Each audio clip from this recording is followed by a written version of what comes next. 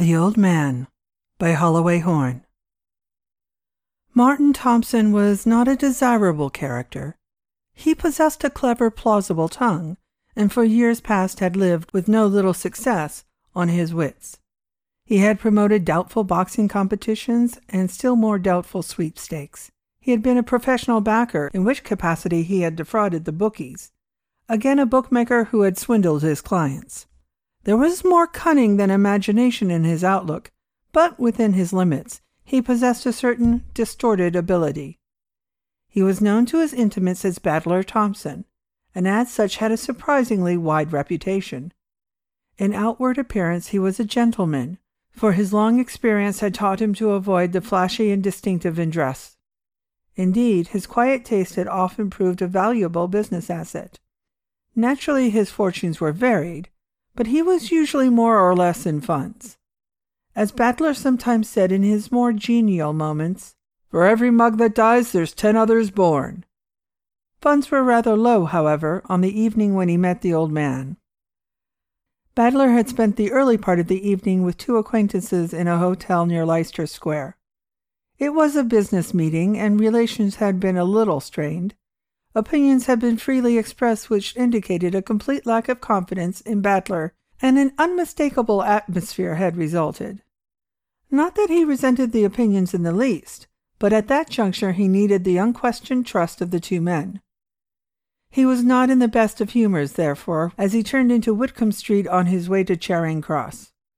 The normal plainness of his features was deepened by a scowl, and the general result startled the few people who glanced at him. But at 8 o'clock in the evening Whitcomb Street is not a crowded thoroughfare, and there was no one near them when the old man spoke to him. He was standing in a passage near the Pall Mall end, and Battler could not see him clearly. "Hello, Battler," he said. Thompson swung round. In the darkness he made out the dim figure, almost conspicuous feature of which was a long white beard. "Hello," returned Thompson, suspiciously, for as far as he knew, he did not number among his acquaintances an old man with a white beard. "It's cold," said the old man. "What do you want?" asked Thompson curtly. "Who are you?" "I am an old man, Battler." "Look here, what's the game? I don't know you."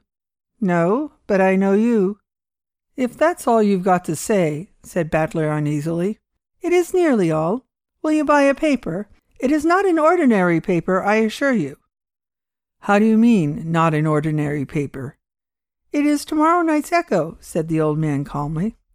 "You're a loopy chap, that's what's wrong with you. Look here, things aren't too brisk, but here's $50, and better luck." For all his lack of principle, Battler had the crude generosity of those who live precariously. "Luck?" The old man laughed with a quietness that jarred Battler's nerves. In some queer way it seemed to run up and down his spine. "Look here," he said again, conscious of some strange, unreal quality in the old, dimly seen figure in the passage. "What's the blinking game?" "It's the oldest game in the world, Battler." "Not so free with my name, if you don't mind." "Are you ashamed of it?" "No," said Battler stoutly. "What do you want? I've got no time to waste with the likes of you."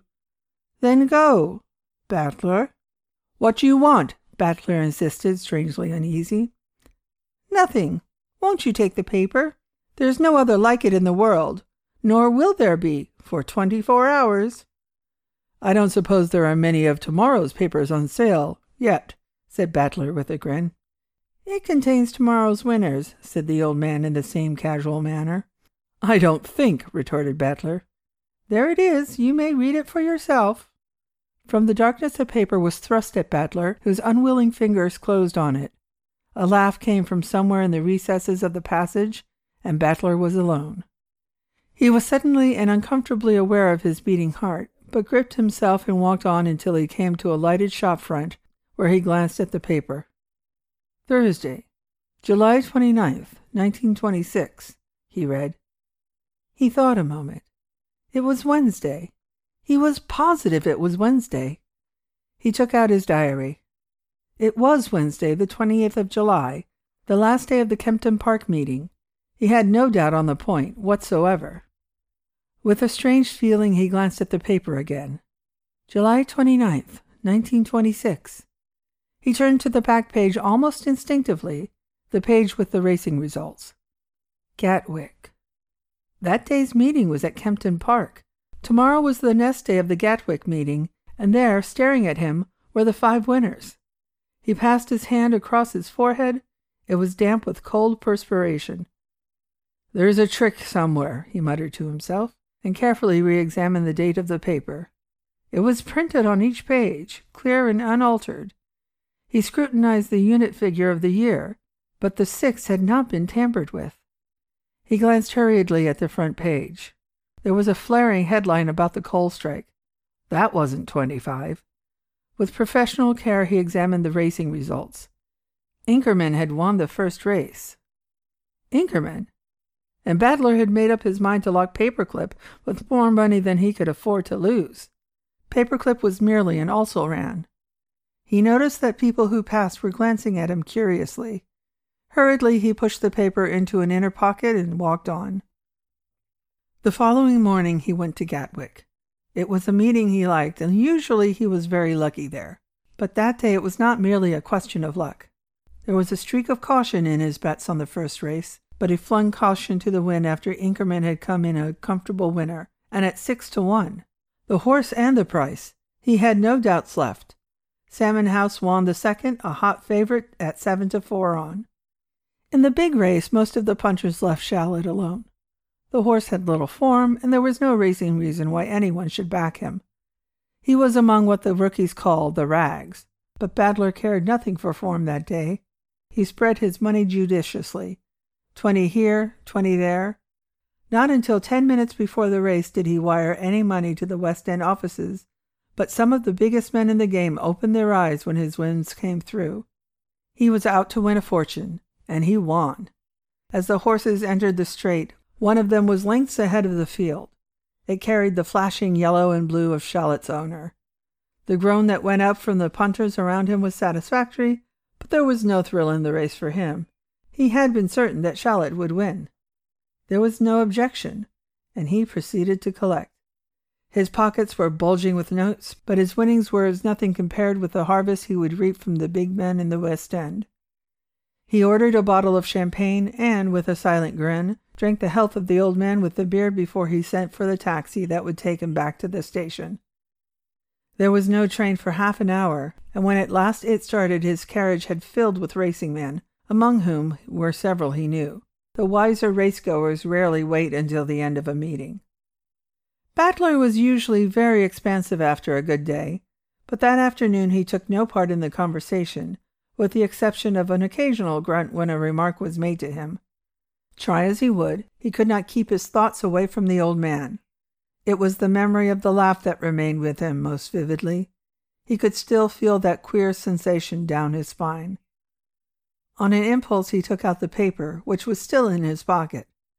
He had no real interest in news as such, for racing absorbed the whole of his very limited imagination. As far as he could tell from a casual inspection, it was a very ordinary sort of paper. He made up his mind to get another in town and compare the two in order to see if the old man had spoken the truth. Not that it mattered very much, he assured himself. Suddenly his incurious glance was held. A paragraph in the stop-press column had caught his eye. An exclamation burst from him. "Death in Race Train," the paragraph was headed. Badler's heart was pumping, but he read on mechanically. "Mr. Martin Thompson, a well-known racing man, died this afternoon as he was returning from Gatwick." He got no further. The paper fell from his limp fingers onto the floor of the carriage. "Look at Badler," someone said. "He's ill." He was breathing heavily and with difficulty. "Stop! Stop the train!" he gasped, and strove to rise and lurch towards the communication cord.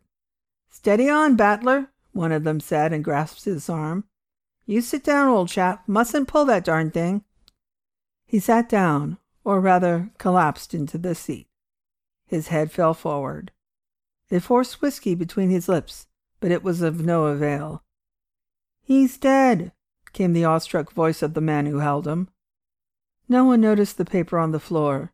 In the general upset it had been kicked under the seat, and it is not possible to say what became of it. Perhaps it was swept up by the cleaner at Waterloo. Perhaps. No one knows.